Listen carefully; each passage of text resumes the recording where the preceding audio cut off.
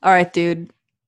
I remember when I hit you up for this podcast, you wanted to share one of your Halloween costumes. You tell I me, dude, how mean, did how did you execute that costume? well, like all good costumes, this shit was last minute. But I was basically Tinder. I got a white button-up shirt. I got the X's and O's, the green X's and O's on one chest and the other. And my roommate had, you know how they have those Instagram cutouts and stuff? So it's something like that, but we did it for like the Tinder version. Swipe left, swipe right type of shit. But that shit got so popular, like I don't know if you could find photos because a lot of strangers wanted to take pictures of me. Everyone swiping left or right. I bet hella people were just poking you all night, huh? Like, Hey, I mean, I didn't mind. I was single at the time, so it's all good. what is good, everyone? We back, and most importantly, we back with a new mic. Thank goodness for better sound quality, am I right? We back with new guests, some old guests, and most importantly, more dope narratives to be narrated. Thank you so much for all the love on episode 1. I really do appreciate every single DM, every repost. I still cannot believe people are tuning into my silly little quarantine project, but I'm so grateful. So to you listening right now, thank you and welcome. Anyways, I'm still embarrassed with how long I spoke during last week's intro, so let's get right into it. Happy Halloween! Episode 2, as you know, is Hella Halloween, and I asked a handful of my friends and also some family members to share their real-life scary stories. And y'all, let me just say I was spooked just editing this episode. Like for real, I was like, why am I editing these at night? That being said, the stories in this episode will be scary in nature, and with that, viewer discretion is definitely advised. And with that, let's hop right in. My name is Sab. I'm already scared, and you're listening to the DNGN podcast.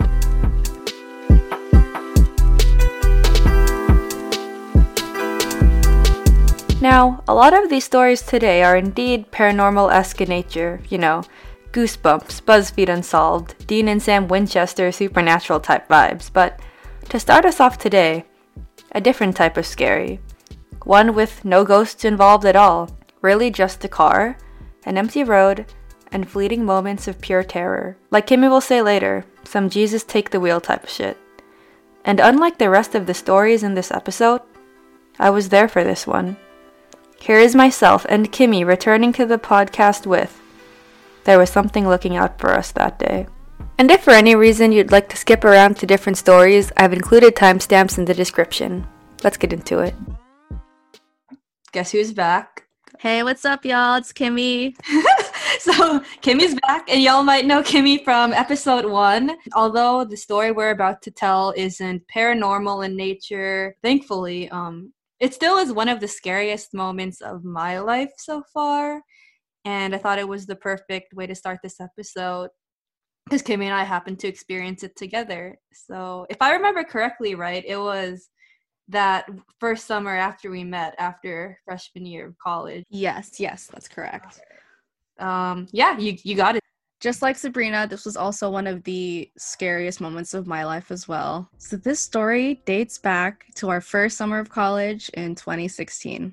So for some context, Sabrina and I live about 30 minutes away from each other, and she was over at my house. I think it was the first or second week of summer. And my mom and I said we would drop her off at her place since we were going to hit up the outlets that were really close to her house. Anyways, my mom, Sab, and I all got some T4, which is this boba shop at my hometown, before heading out. And of course I offered to drive because my mom can't drive for shit. So we're on the way back, and Sabrina's in the passenger seat, and my mom is in the back seat.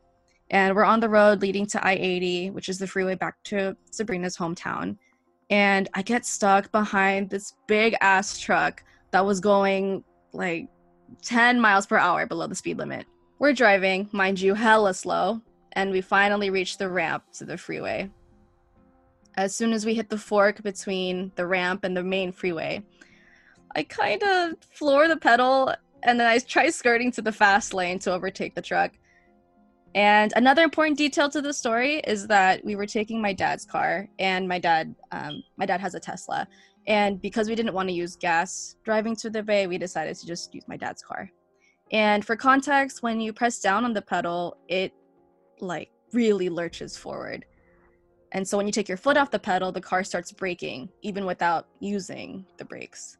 It's a little hard to explain without feeling it, but back to the story.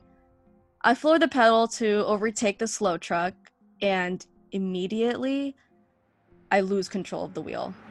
It was locked in like this slight left towards the fast lane, and this is the type of freeway where there's no divider between our side of the freeway and the other side with oncoming traffic. So yeah, it was wild. Sabrina and my mom noticed that I wasn't straightening the wheel, and we were swerving since I was trying to force the wheel to move, you know? And my mom's like saying my name over and over, increasingly getting like louder and more panicked. And she's just like, Kimmy, Kimmy, Kimmy, Kimmy, Kimmy, Kimmy, Kimmy. And she's just screaming. And I'm just saying back, Mom, I can't move the wheel. I can't move. And I'm just like panicking and freaking out because we're about to hit the small strip of land between the two sides of the freeway. And I don't know what came over me, but I used both of my hands to yank the shit out of the wheel to the right. And so the car obviously takes a hard turn. This turn caused us to drift back onto our side of the freeway. And I braked because we were really about to make a full 360. Like we were drifting pretty much in the middle of the freeway. So yeah, wow, that's over, right? I feel relief. And then my breath literally catches in my throat because I look out the window on Sabrina's side and I realize we're literally perpendicular to traffic. Like cars would literally T-bone us had we stayed there. So, of course, I'm freaking out again and I push the pedal so fast. We end up on the right side of the freeway, closest to the slow lane. Like, you know, where cars go when their stuff breaks down on the freeway. Luckily, there was no barrier, so we didn't crash or anything, but we hit a curb and some dead grass. For anyone local in the area and you know where we live, this was at the Altamont, so you know what I mean. I take a quick take at our surroundings to make sure we're out of harm's way, and my heart drops again for what seems like the millionth time. I want to say on 10 to 15 feet on either side of where we ended up, there were deep dips into ridges. We were literally on the highest point of a hill. There was a moment of stillness in the car for a few seconds, and then my entire person starts shaking out of fear. I couldn't bring myself to look at Sabrina or my mom because the first thoughts that came to my mind was, how could I put my mom and best friend through that situation? We really could have died if this exact sequence of events didn't occur. If my wheel had stayed locked, we would have hit oncoming traffic. If I froze in the middle of the freeway, perpendicular to oncoming traffic, we would have been T-boned. If we started swerving just a few seconds more, we would have hit the ditch and our car would have definitely flipped. And mind you, this all happened in the span of maybe 30 seconds. Maybe even less. It felt like an eternity at the moment. So of course, I'm totally shook at the moment, and I'm starting to realize that Sabrina hasn't said a word or let out a single sound. Whereas my mom over here was literally screaming my name over and over and over, and she had no seatbelt in the back. So she kept getting rocked back and forth in the back. On top of that, my mom's boba spilled all over the ceiling of the Tesla because right before this, when we were at T4, she had accidentally left a gaping hole when she tried to pierce the boba cup with her straw. It was mad funny. But anyways, my mom is the first to come to her senses. She calls my dad. Minutes later, we hear the police, ambulance, and fire department coming our way. Someone had called 911. My dad came shortly after, and everything was okay. Like I said, it had to happen in this exact order of events for all of us to be safe. Any change in these factors could have meant injury or even death for us. And another thing that I find entirely amazing is that even amidst the panic and raw fear, I will never forget how much clarity I had in those few seconds. It was like, even though I was internally panicking and my brain seemed to shut down, my body knew exactly what to do in that situation. It's not like I ever thought, I should use all my strength to turn the wheel, or maybe now I should hit the pedal so we don't get hit. It was for real autopilot mode. It was some Jesus take the wheel shit. And life is funny that way. And since we're retelling the story, what were your thoughts as this whole thing was happening? You said it. I was hella quiet. I don't know if we've ever unpacked this, but what I remember the most, I'm not sure if this is PTSD, traumatic type of symptoms, but I just have a lot of like sensory memories from the event. For instance, I don't even remember what I was seeing. I remember just smelling your mom's Elegant Rose milk tea from T4 when the car was spinning. And then I just remember her scream like, Kimmy, Kimmy, Kimmy. And then you were like, Mom, Mom, Mom. And then my next memory when I regained sight was when we were already on top of the ditch. You would think that we would have been like, oh my God, like we're alive. We were all in like survival mode. Like you sprung into action right away. You called your dad. And the next thing I remember was there was a guy in a sedan or a pickup truck who pulled up next to us. Because I don't know if he thought that we were okay or anything. And yeah, there were actually, I think there were two people that came by. One guy on a motorcycle and then that guy that you mentioned. And I don't know, it was kind of like, whoa, people actually stop by on the side of the road to check up on people? And I think he was also just confused how we managed to do a 180. So I remember y'all were like explaining to him like the wheel locked or something. Like I said, we weren't even grateful for our lives or anything. I think that was just too much to comprehend or fathom in that moment. But we were all like, how did that happen? Like, how did the wheel lock? Like you said, it was a very specific sequence of events. Yeah, I feel like there was a lot of mystery around the entire situation because, one, I've never, like, my family and I have never had that problem with the Tesla before. And another thing that was mysterious was when we were perpendicular to oncoming traffic on our side of the freeway and I pressed the pedal to lurch us forward, we didn't hit the curb, you know? We went over the curb because there was no damage to the bumper or even under the bumper of the car. Something I'm really grateful for was that I specifically remember as I was looking out at Sabrina's side when we were perpendicular to the freeway, a lot of the cars had slowed down because I guess that they had seen like what was going on and were slowing down to warn other incoming traffic behind them to slow down as well. Oh, thank God. I didn't know that. This is so funny. But every time I pass by that spot when I head on I-80, I always think of that situation. Me too. Without fail, I always think about what happened. To me, what's scary about this story, besides the fact that it could have been fatal, is that we didn't do anything wrong. Our car was driving safely. It's not like we were speeding and we weren't even in traffic. There weren't a lot of cars around. It wasn't rush hour or anything. It all took place on like a barren road for the most part, and that still happened. And to me, that's hecka scary because I don't know, it could happen at any time, even when you're being really safe. Like no other cars were really involved. Yeah, you're so right about that. Like no matter how safe you are on the road, it doesn't matter if someone else on the road is not being safe. I'm just gonna be a hermit. Bike around. Like everyone, just Davis thing. Bus. Yeah, just Davis thing. Just Davis thing. Thank you again to Kimmy for coming back on to retell that story. Looking back at it now, we know that we really did get lucky that day. Our second story today, we have another familiar face back on the pod. Here is Lawrence with his real-life first-hand encounter, the Byron Inn. And you're gonna want to listen to the end for this one, y'all. Let's get spooky. Alright, y'all. Lawrence is back. What up, fools? Y'all know him already from episode 1. I don't think he needs much more introduction. If you know, you know. I wanted to invite you on today to retell your story about the Byron Inn.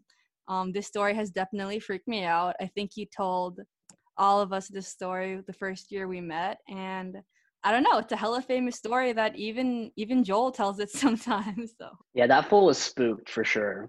Yeah, I mean, that shit tripped me out. And I mean, there are some things I learned over the past few years about that experience too that I'll share with y'all too. But yeah, I mean, I could get into the story. So this was probably the transition between my senior year of high school, going into my first year of college in my hometown where Kimmy and I are from. Well, first of all, our hometown back then was more of a rural type, small town. Everyone owns a farm type of thing, ranches, stuff like that. It's in the middle of nowhere. We're talking about Central Valley, 209, bullshit. And the only thing to do was meet up with friends, go to each other's houses. In high school, a lot of the upperclassmen that me and my friends have encountered, especially on our like track team, cross country teams, or classes and stuff, like they always spoke about this place called the Byron Inn. And the Byron Inn, back in the day, it used to be a prisoner of war camp. I think it was World War I believe. So executions, torture chambers, stuff like that. But eventually, what they did with the building is they made it like a motel slash resort type thing, and they called it the Byron Inn. And it was sort of a popular place, believe it or not, for celebrities to go to. But then ever since that, it shut down, and then it's ever since then just been abandoned. So this place now is like graffiti everywhere, furniture just beat up and all that kind of stuff. One day, me and my friends, there was like about 5 of us, and we decided to say, fuck it, you know, we're 18, it's a good night to be out. I believe it was around this time too. We decided to go to the Byron Inn, check it out. So we had to make a little bit of drive to get to the outskirts. So we pulled up, and then what you see is there's like a fence, obviously, that says no trespassing. So in order to get to it, you needed to either hop the fence, but since other people have been there before, you notice like these little holes where you can walk through.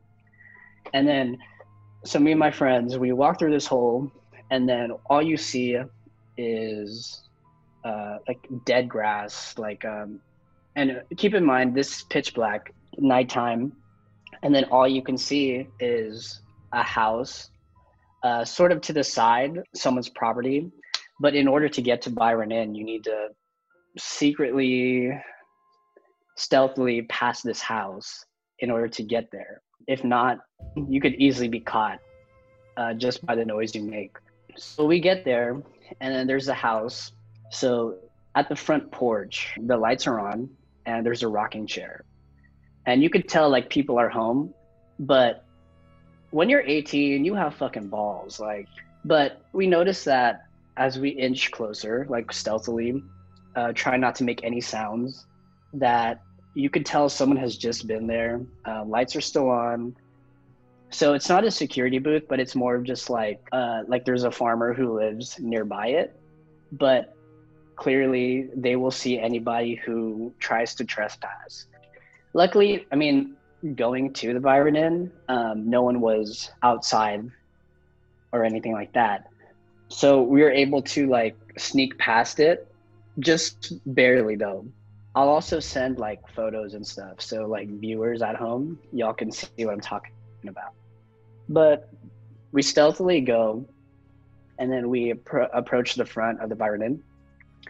And then it's a brick building, window shattered, dead grass everywhere. Really, we wanted to check inside to see like if we could find anything. We go inside, and you could still tell like the last thing it was a motel. Like there's furniture laying around, guest lobbies, stuff like that. But this furniture is like slammed, like broken up. We're talking like 1950s style. Think Hollywood haunted. What's that? Terror? Hollywood Tower of Terror status. We kind of use our like phone lights to like look around a bit, but you just see a bunch of graffitis, some holes in the ground. So you kind of have to be careful where you step around, because at one point you could see like the lower basement if you were to keep going further. I mean, there's fucking rats and shit. The one thing that startled us and kind of motivated us to check upstairs, we heard this like sound coming from the upstairs. At first we thought it was, it could be other people. or it could be a homeless person who's just taking shelter for the night. Keep in mind, my group is full of white boy farm type guys, right? So there were 2 Filipino dudes and 3 white dudes. And the reason I say that is because if you're a person of color, you're gonna say, fuck no, I'm out. Like, I'm not trying to do this, including myself. And because these fools are my ride, it's like I'm not about to just dip, you know what I mean? Like I'm gonna stay with the person who has the car keys. So it's like, all right, let's go upstairs. But you have to be careful going up these stairs. They're creaky, it's wooden. There's definitely holes because you could easily, you know, something bad could have easily happened if you falling down or something. And you wouldn't want to call like 911 or anything at that location. You'd be fucked. We slowly inch our way up the stairs, and it's a hallway. You can tell these are meant to be like guest rooms and stuff like that. So we're creeping down the hallway, and the first thing we see is some doors are open, some doors are closed, but there's a room all the way down. It's closed, but you see like lights flickering inside the room. So you know how with doors, there's like a little gap at the bottom. So you can see like lights flickering almost as if it was like a candle or something. And you're like, oh, for sure someone's in there. Like, oh, there might be some people in there. Let's just, if it's like another group of kids, like, fuck it. Like, we're cool. Let's just not scare anybody. But if it's a homeless person, like, we still got to be careful because you never know what kind of mental health things are going on. Or if it's just like a nice person who's just like chilling there, you know? But I mean, as we're making our way down, the 5 of us, and then we're looking at these, what's on our sides. Like some of these rooms have furniture in them still. Some of these rooms are locked. It all looks the same, but obviously scary. So then there's 4 of us, and we turn the knob of the door that's locked with the candle light flickering. At least we think it's a candle light flickering, but it's locked. Try to open it, try to push it, whatever. It's locked. And then we all look at each other, but then there's one of our friends just left behind. I will call them. He's kind of just standing there, kind of emotionless. He's not saying anything. He's sort of just staring at the door. I personally go to check on him because he's definitely one of my good friends for sure. While the other dudes are kind of just like figuring it out, what's going on over there. So I go to my friend and I'm like, yo, are you good? Like, what's wrong? But he doesn't say anything. Like, he's just quiet. He's just frozen solid. Like, I try to like nudge him. I try to like bro, let's go. But he's just like frozen solid. So at that point I'm thinking like, oh, this fool's just scared. Like he's spooked or something. Like he's not about this right now. It's not until I realize like he's in sort of like a trance state. At first it's like, oh, he's probably fucking with us. But he's not known to like do that. And then I go back to the guys. I'm like, yeah, there's something up. We don't know what's going on. And then all of a sudden, the next words that come in his mouth are like, it's open. And we're like, what the fuck? What do you mean it's open? And that's the only thing he says. And so we try the knob again. And then this time it opens. And we're like, okay, what the fuck? Either someone was inside this room, they acknowledged that people were outside, so they opened it, or someone was like trying to fuck with us or whatever. And then there's like no light source whatsoever. And we're like, we try to see if like there are lights that are on. We try to look for candles. We try to look for light switches that might happen to work, but we doubted it. And we're like, where the fuck is that like light source? Like, we all saw a candlelight effect, if you will.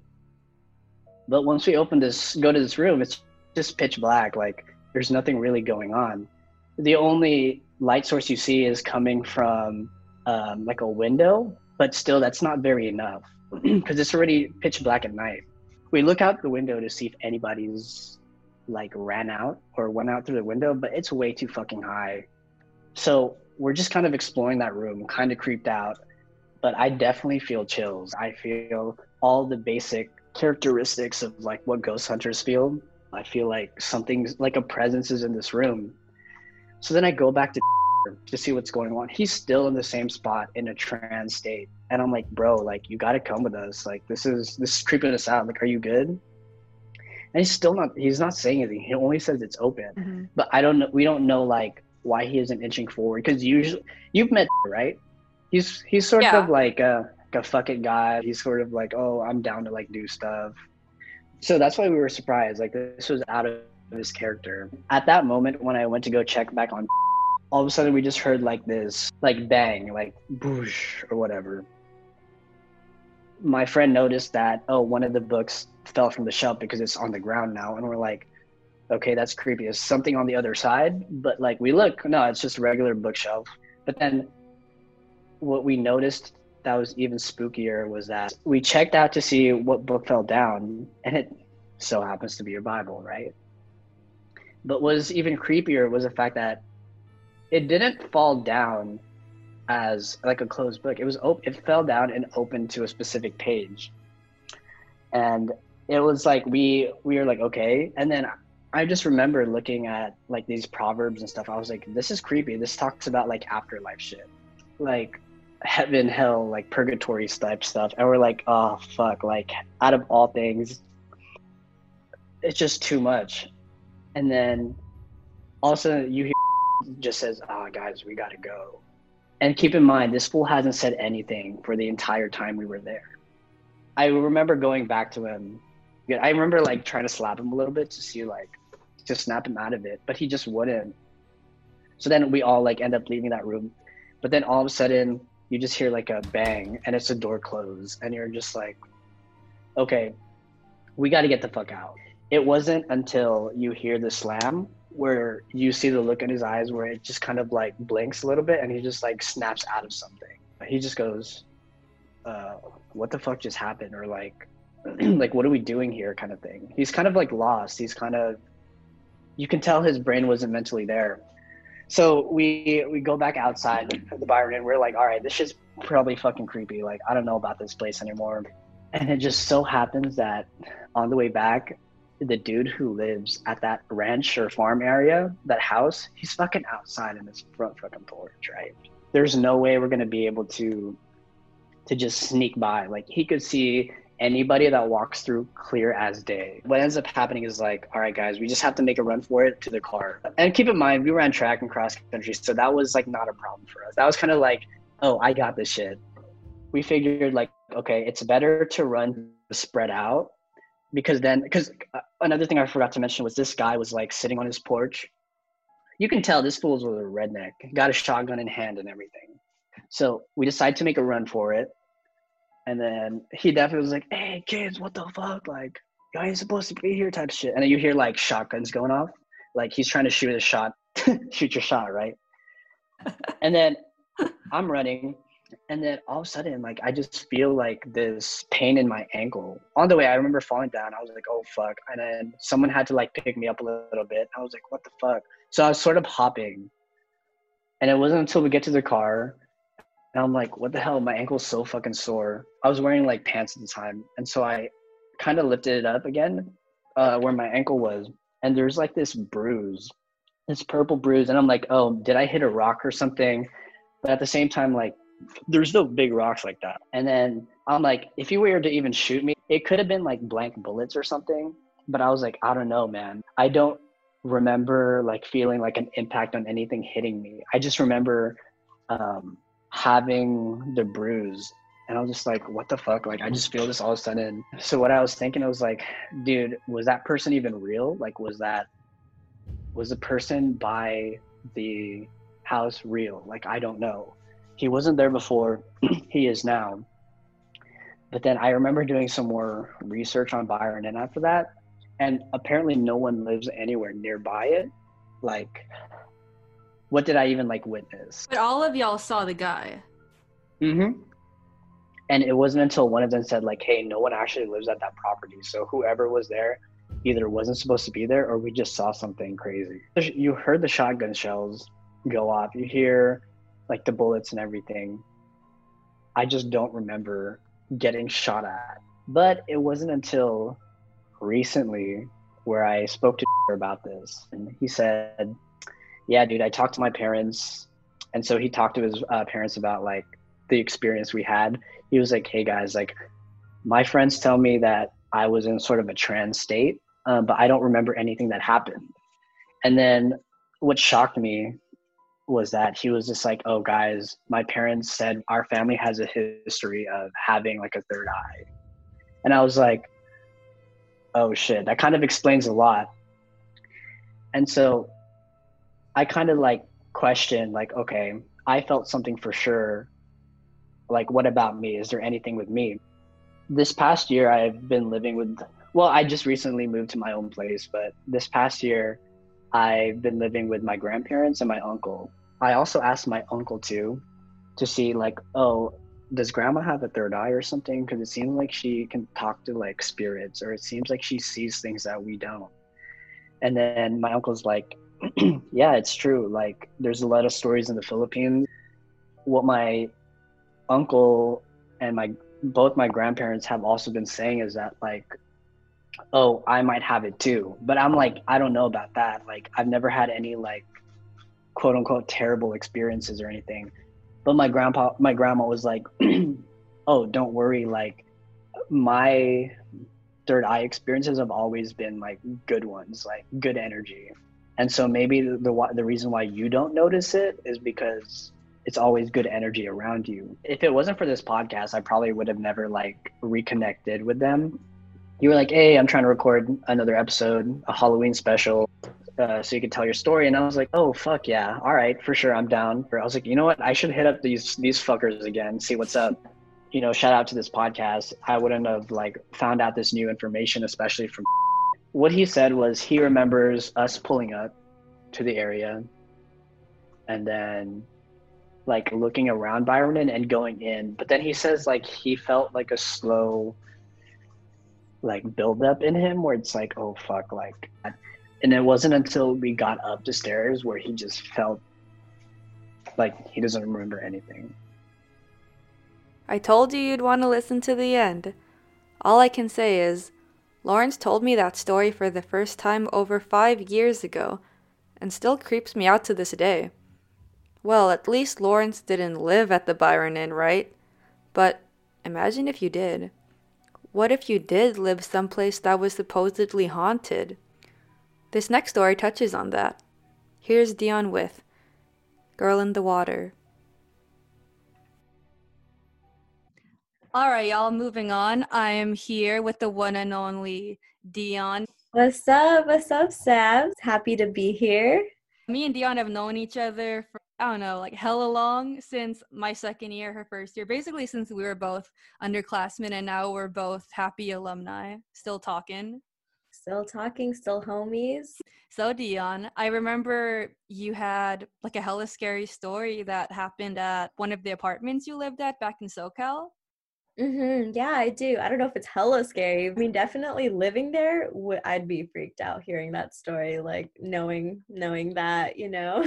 All right, so a little backstory. Again, just like Sab said, I lived in an apartment complex with my family when I was about 3rd grade or 4th grade.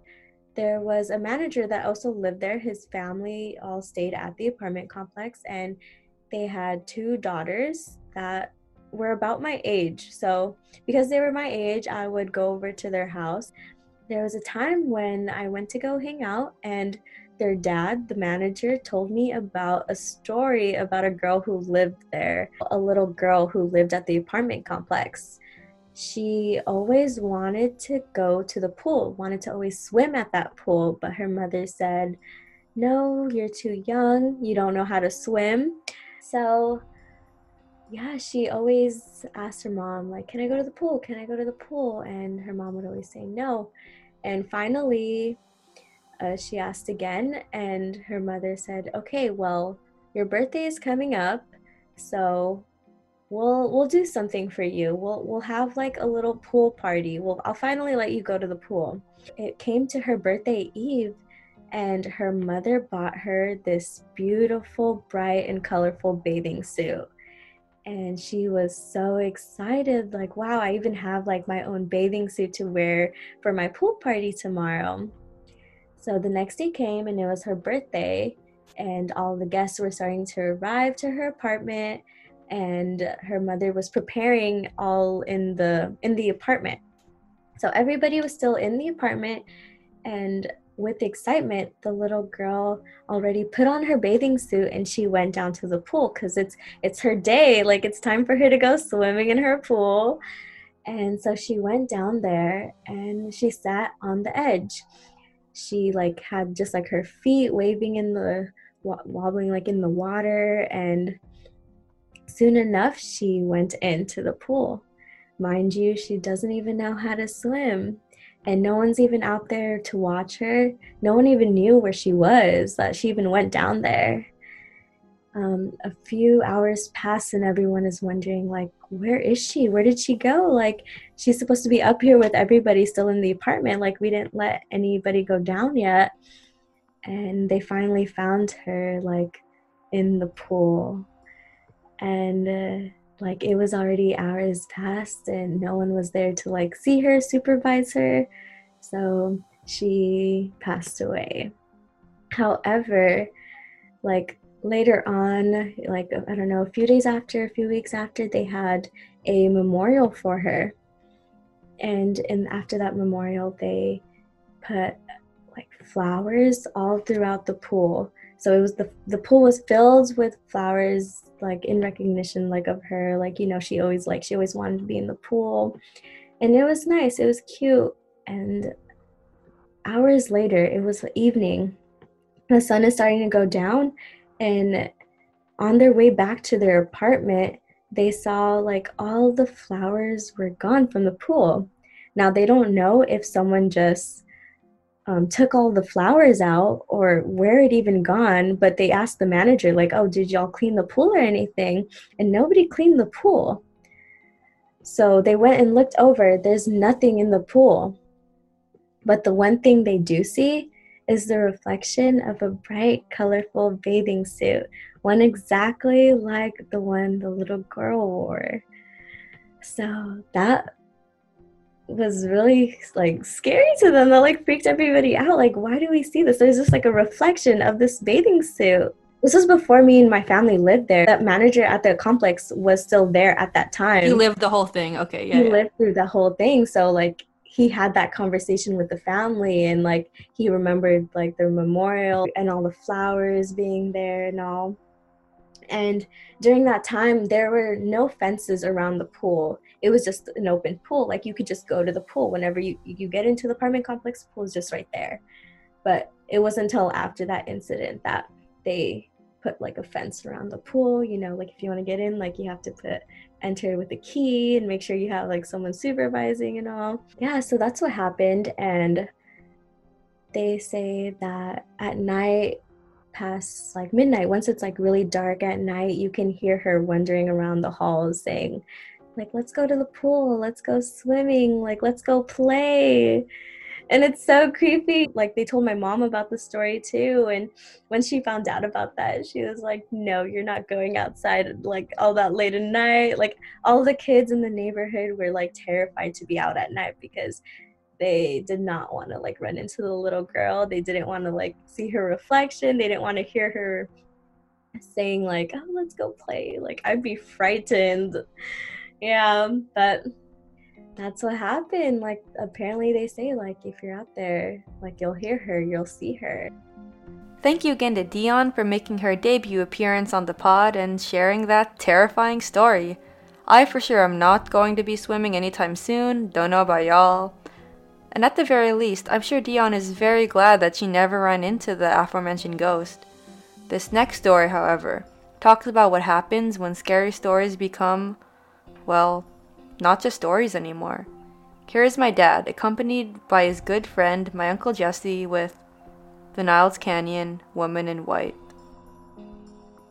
So, continuing with the theme of paranormal-esque stories, I'm now here with my dad and my Uncle Jesse. So I'm Jesse Gieman. I'm a good friend of Rich Gomez. Known each other since probably second or third grade. And yeah, we wrestled each other in high school. The one we kept hearing about was from our friend Randy Inseong, about how his brothers and his friends would go drive up to Niles Canyon.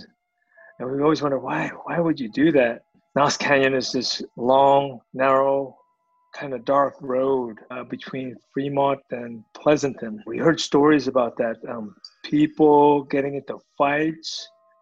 There's a graveyard nearby. We didn't want to get into a fight, not at all, but we just kind of wanted to go see what's up there. And I think the one story, and there's several variations of the story that we always heard about the white lady. So one day, Rich and I had a free weekend, so we said, screw it, let's drive up to Niles. We just started driving up there, and before you know it, we were like, what are we gonna do? And so we said, well, let's try to find that graveyard. It was probably, we think about 10:30, 11, Rich. Yeah, it was really dark that night. We just wanted to see, get a thrill out of it. We were scared, like anybody, but yeah, we were driving for a while. We just kind of went all the way. I mean, we were way up in the hills, back and where that's a long, windy wants road. to go. We got up to one clearing and stopped to look around to see if anybody was there, but there was nobody there. So we just said, oh man, screw it, let's just get out of here. So on the way back, we always hear the story about don't pick up the chick or the lady, that's walking and hitchhiking, because she's not real, or she's a ghost. And so we were just kind of like, nah, that's not true.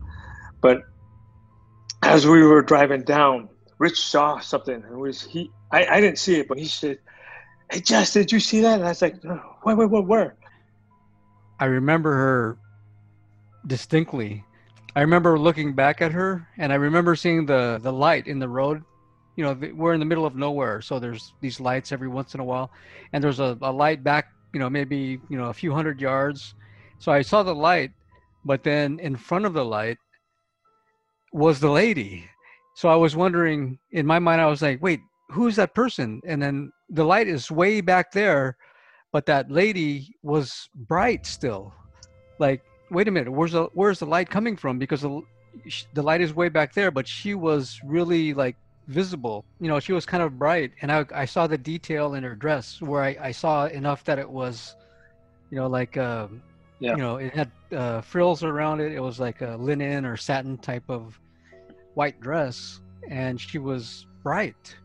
I wouldn't say she was glowing. It was almost like the light was on her, but I was wondering why does it look like the light is on her? Because the light is way back there. It's like hundreds of yards back, but I'm looking at her like she's like a light is shining on her. I looked at you and I said, Jess, do you see what I'm seeing? You said, no, Rich, I don't want to look, man. I don't want to look. I said, come on, Jess, you have to see her. Yeah. And then I think you took a quick look back. He says, look back. And I looked back, and I swear to God, well, Rich saw her walking on the sidewalk. I didn't see that. I had a vision. She was in the back seat of the car. It was like what the? But then it disappeared. And that's when you were saying, let's get out of here. Let's get out of here. But yeah, in my mind, it was flashing like, what could she do? Could she haunt us? Could she jump in the car in the back seat with us? You saw her in the car, Uncle Jesse? It's a long story. I think I wasn't really feeling so good, and so when Rich said to look back, I said, all right, I'll look back. It was like a quick look, but for a second I thought she was sitting in our back seat. You told me about that. That's what made me want to leave. Rich. Oh, you're Rich, your dad. Yeah. Right. That's what made me want to leave, because when you said that, I said, what are you talking about? Yeah. I was researching, different white ladies, because the white ladies, there's a folklore around all these white ladies. And we found out that there were actually two white ladies in Niles Canyon. There was a white lady from the 1920s and a white lady from the 1950s. And these are all, you can look it up, Sabrina. If you look it up, Google, look up Niles Canyon White Lady. And a lot of people have seen the white lady from the 1920s. The story with her is she died on the Sunol, riding her carriage. And back then, it was really unsafe. So she died on the road, and people have seen her wandering the road. And then there's from the 1950s, the story is of a girl who was going to a party from San Francisco, and she also died on the way to the A party. dance party or something. Right, so the story about her is, if you see her, she'll want to ride back, and she'll ask you for a ride back to San Francisco. But the white lady that we saw was the white lady from the 1920s, because if you look up her story, they actually have a picture of her. I'm not going to say her name. This was, a real person who has one of they have records of her because she's one of the first people who tragically died in a car accident. So she somehow got in the newspaper. Look her up. And the lady that we saw had the dress of what she looked like in the picture. Those, the old Victorian frilly type. Almost a wedding dress, yeah. Right. That was her. Was she looking at you guys, Dad? I don't remember her face. She was facing toward us, and her arms were down. And but I was too scared to look her in the eyes, really. Maybe we were imagining it.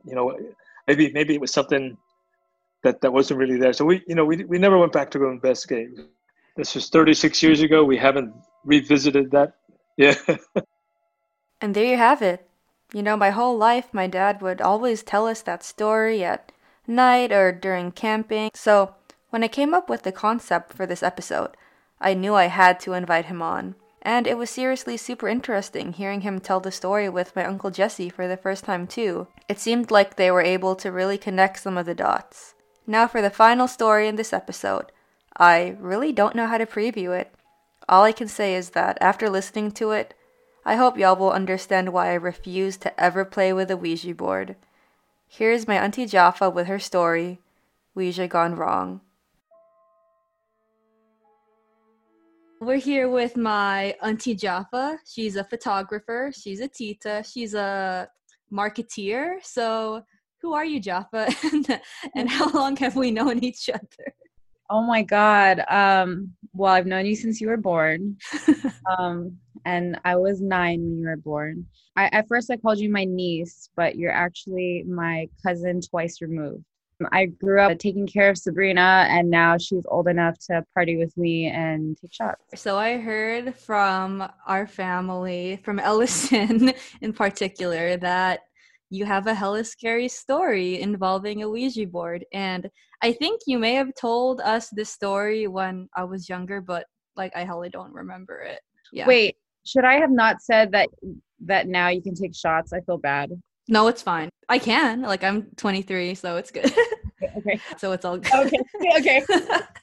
Okay, so I want to start this story by kind of understanding who I am too a little bit. When I get really invested in something, I kind of just get a little obsessive over things. I'm like, oh, I need to know this. And so that's kind of how it kind of unfolded with this whole Ouija board thing.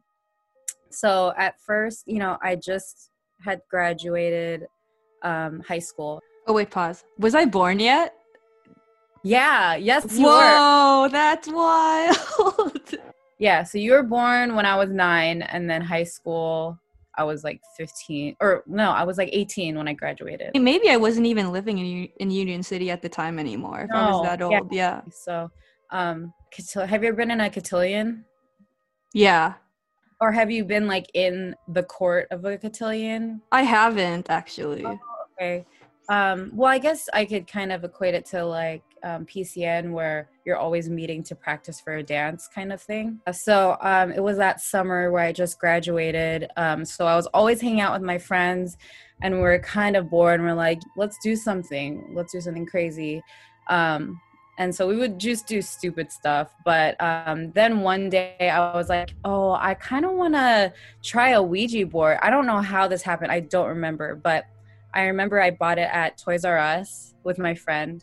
I remember I didn't want to pay with card because I was so That's hecka funny.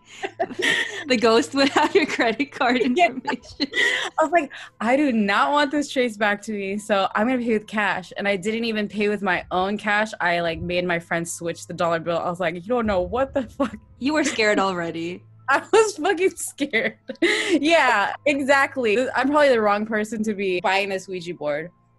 So then I bought it, and I never let it into my house ever. I always put it under my car.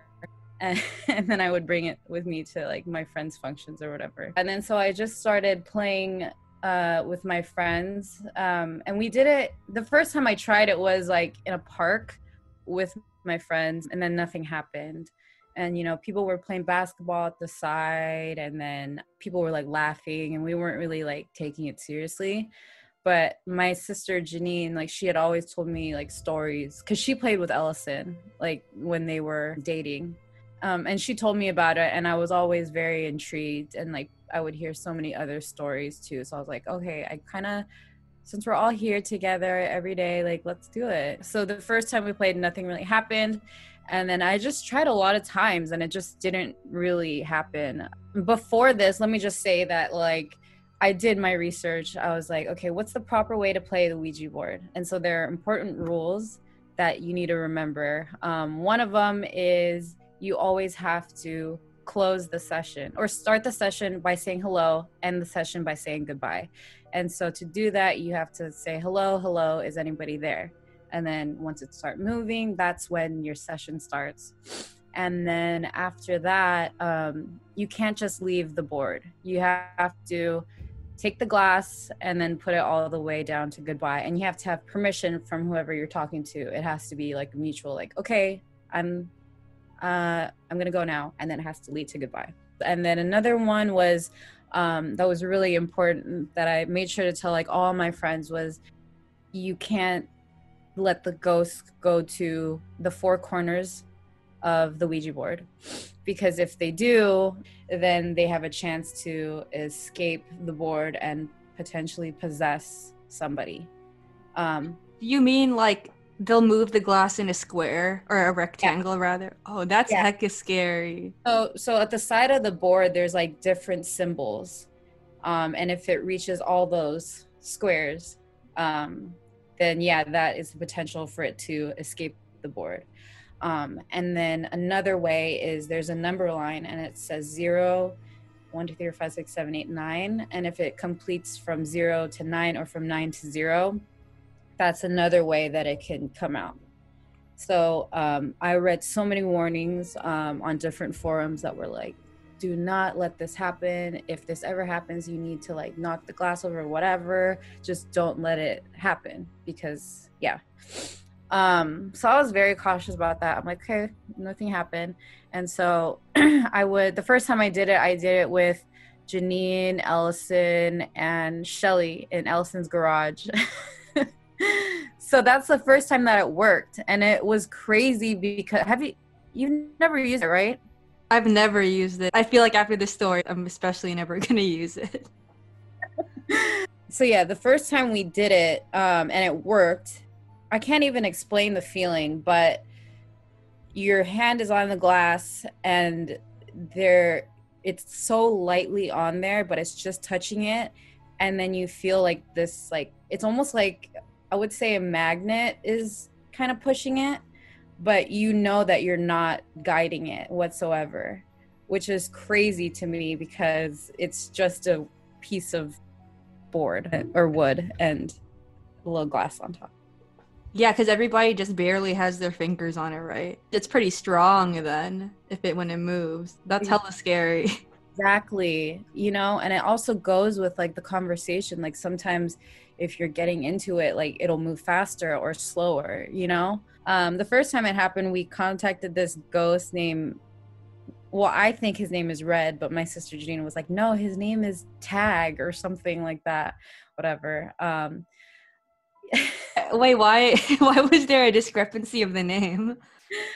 Well, because it was so long ago, and I mentioned it on Friday. I was like, remember we contacted that ghost named Red, and they're like, no, his name was Tag. Oh, okay, that makes sense. What? Okay. I mean, that wasn't like a big thing, but that was just the first time. So I remember going home and feeling like so intrigued, so scared, but also just like, I want more, you know? Yeah, and it went well then. So you all were able to say bye and stuff. Mm-hmm. Okay. Yeah. And we actually contacted like multiple people that night. So sessions can be really short, you know? Mm-hmm. You just say, all right, we're done, bye, and then go. So yeah, and then I got kind of, and this is where the whole like really getting into it, like keep doing it, like a little addicting happened. So I was like, oh my God, like that was a rush. That was so fun, so scary. And I want everyone to experience this. The people or like the ghosts that you contact is so interesting because then you could ask them anything it's hard to explain this to somebody who doesn't believe in it, and I sound crazy. So what happened after that first time? Like you started getting into it and you started using it more often at cotillion practices? Just yeah, or you know, any kind of function that my friends and I would go to. We were gonna crash a cotillion, you know those, and then we were waiting out in the parking lot, and then we would do it. You know, bring the board out in my friend's car, and just kind of have little mini sessions here and there. And it was just like really fun, and we ended up doing it a lot. So then I was like, you know what, we need to take this to another level. I had read online that the best way to get spirits was to conduct it outside and to put a candle. So my friends and I went to my friend's backyard. It was like 7 of us, and we had a candle. We were all around, and we were just, you know, like, let's go. Like, and the guy who was there, my friend Dondre, he was really, he's a very serious guy. Well, he was the one holding the glass. Yeah, so we contacted a couple of other like ghosts, and you know, it was going well. So not all of you all were holding it at that No, time. there was a lot of us. So oh yeah, that would have been hard for everyone to yeah, have. there was a lot of us, but the reason why I mentioned that he's like serious and legit is because he wouldn't like fake anything. And we were all like really scared and together. So we were talking to this guy. I don't remember his name, but we contacted a guy. And, you know, we were all like huddled around this table, all 7 of us together. And then this candle, this board, and then my friend holding the glass. And then we were just talking, you know, and we met him. And then he was like, we would ask questions like, so who were you? Like, where did you live? And, you know, they would give 1-word responses.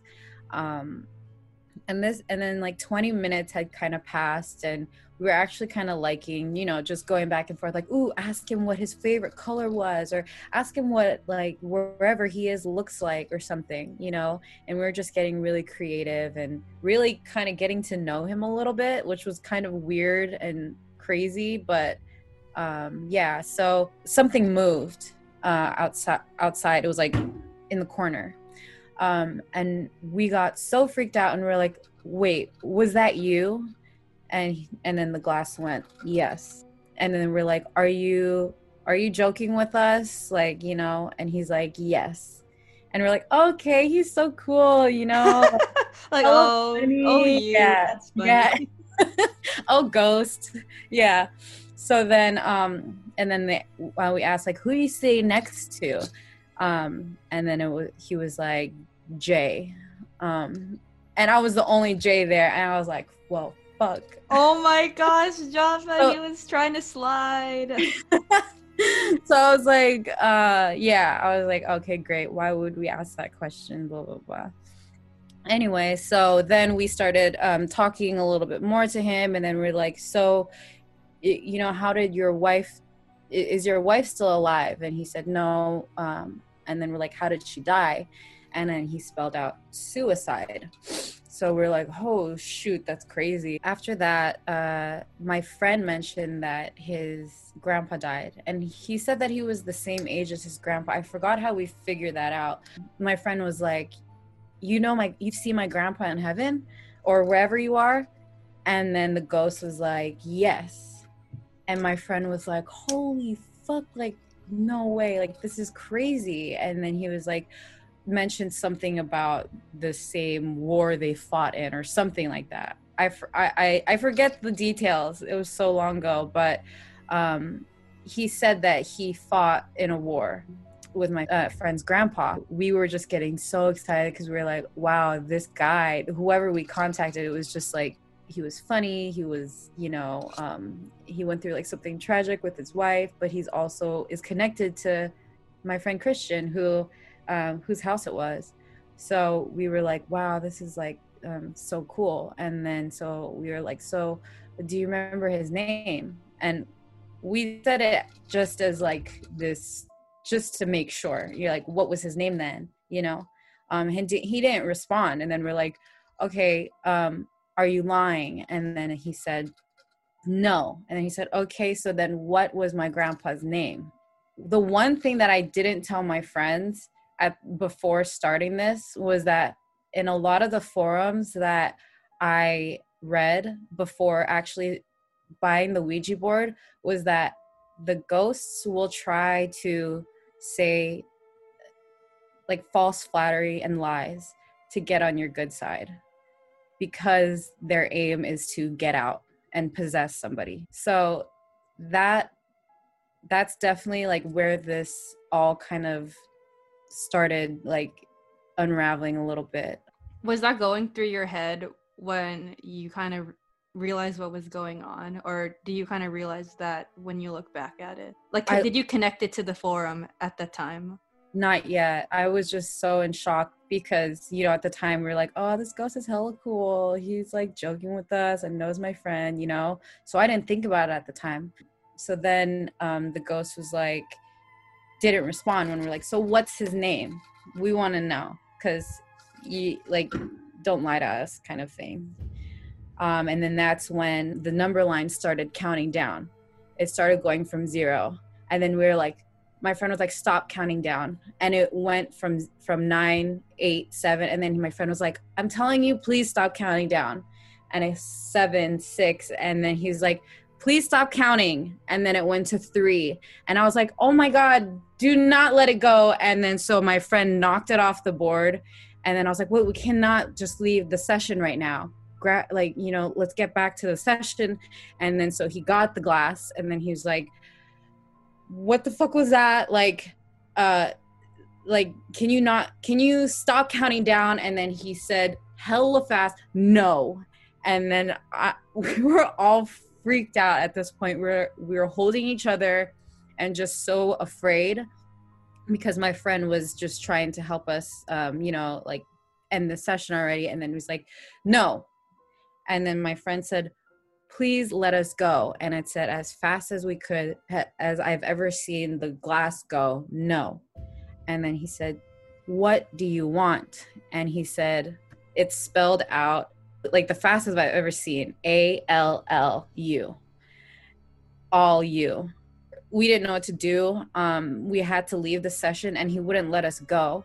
So it was like 15 minutes of trying to convince this guy, like, please let us go, because there is no way that you're going to go and possess any of us, you know? And that's clearly what he was trying to do by counting down. And so luckily, my friends and I had talked to the guy enough to know a little bit about him. So my friend was negotiating with him to let us go by saying like, hey, we won't do anything to harm you or anything. Like we know that your wife wouldn't want you to do this and you need to be at peace, or he said something like that. So he was talking to all of you, even though your one friend, DeAndre, was the one moving the glass. So like everyone was like chipping in their piece, and then he would, oh, okay, that makes sense. Yeah, exactly. So we were all kind of part of the conversation. Yeah, so then my friend was like, you know, your wife wouldn't want this to be, she doesn't want you to end it like this, or something. I don't know, something like, I would never have been able to do that, by the way. we would probably have been stuck there. So then it finally went to goodbye. And then after that, my friends and I were like, woo! So what my friend did after we were done, we were all just so scared and just relieved that we were able to leave. So my friend took the board and he broke it into 7 pieces. And then why 7? Is that like significant or? Yeah, that's another thing that I read online of if you dispose of a Ouija board, you have to cut it up to 7 pieces and then sprinkle holy water on it. I don't know, and then bury it. So he buried it in like the Niles driveway or railroad or something.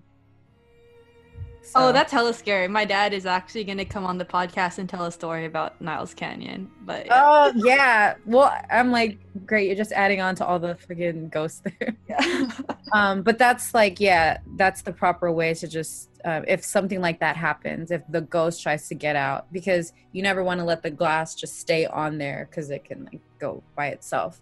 So, yeah, after that, I was like, scared, but also no one really believed us.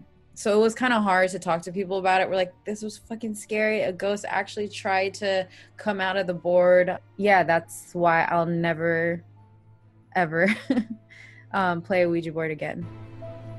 That's it for this week, Wait, hold up. Let's get rid of the creepy music. There, that's better. I'm already spooked as it is, so... Anyways... humongous thanks to all my guests this week, Kimmy, Lawrence, Dion, my dad, my uncle, and Jaffa. I wouldn't have an episode without y'all. Thank you to Aaron Tolentino for the opening and closing background music. The scary, suspenseful background music is from Mark V.D. Mullen royalty-free music and Real Tune Studio royalty-free music. You can find both of these channels on YouTube. If you like this episode, be sure to share it with your friends. I mean, it is Halloween after all. Be sure to give the pod a follow or like on your streaming platform of choice, Spotify, SoundCloud, Apple Podcasts. It would definitely be awesome if you could drop a rating plus review on Apple Podcasts since it offers that feature. Of course, don't forget to follow at DNGN Podcast on Instagram for more content and previews of upcoming episodes. I definitely like utilizing Instagram to connect and communicate with all of y'all. In fact, I have been getting a lot of DMs after episode 1, like clarifying questions and such. I might have my friends from episode 1 back on the podcast in the near future, so definitely DM any questions for me, for us you may have. We were thinking a Q&A type segment would definitely be fun and a great way to get all of y'all involved. Now before I head out, I just wanted to say, preparing and putting together this episode was really, really fun for me. I love hearing all of y'all's different stories, and that's why I'm so excited for the future episodes of this podcast. Have a great one, y'all, and whether you're celebrating Halloween this year or not, I hope you and your loved ones stay safe. Catch y'all next time.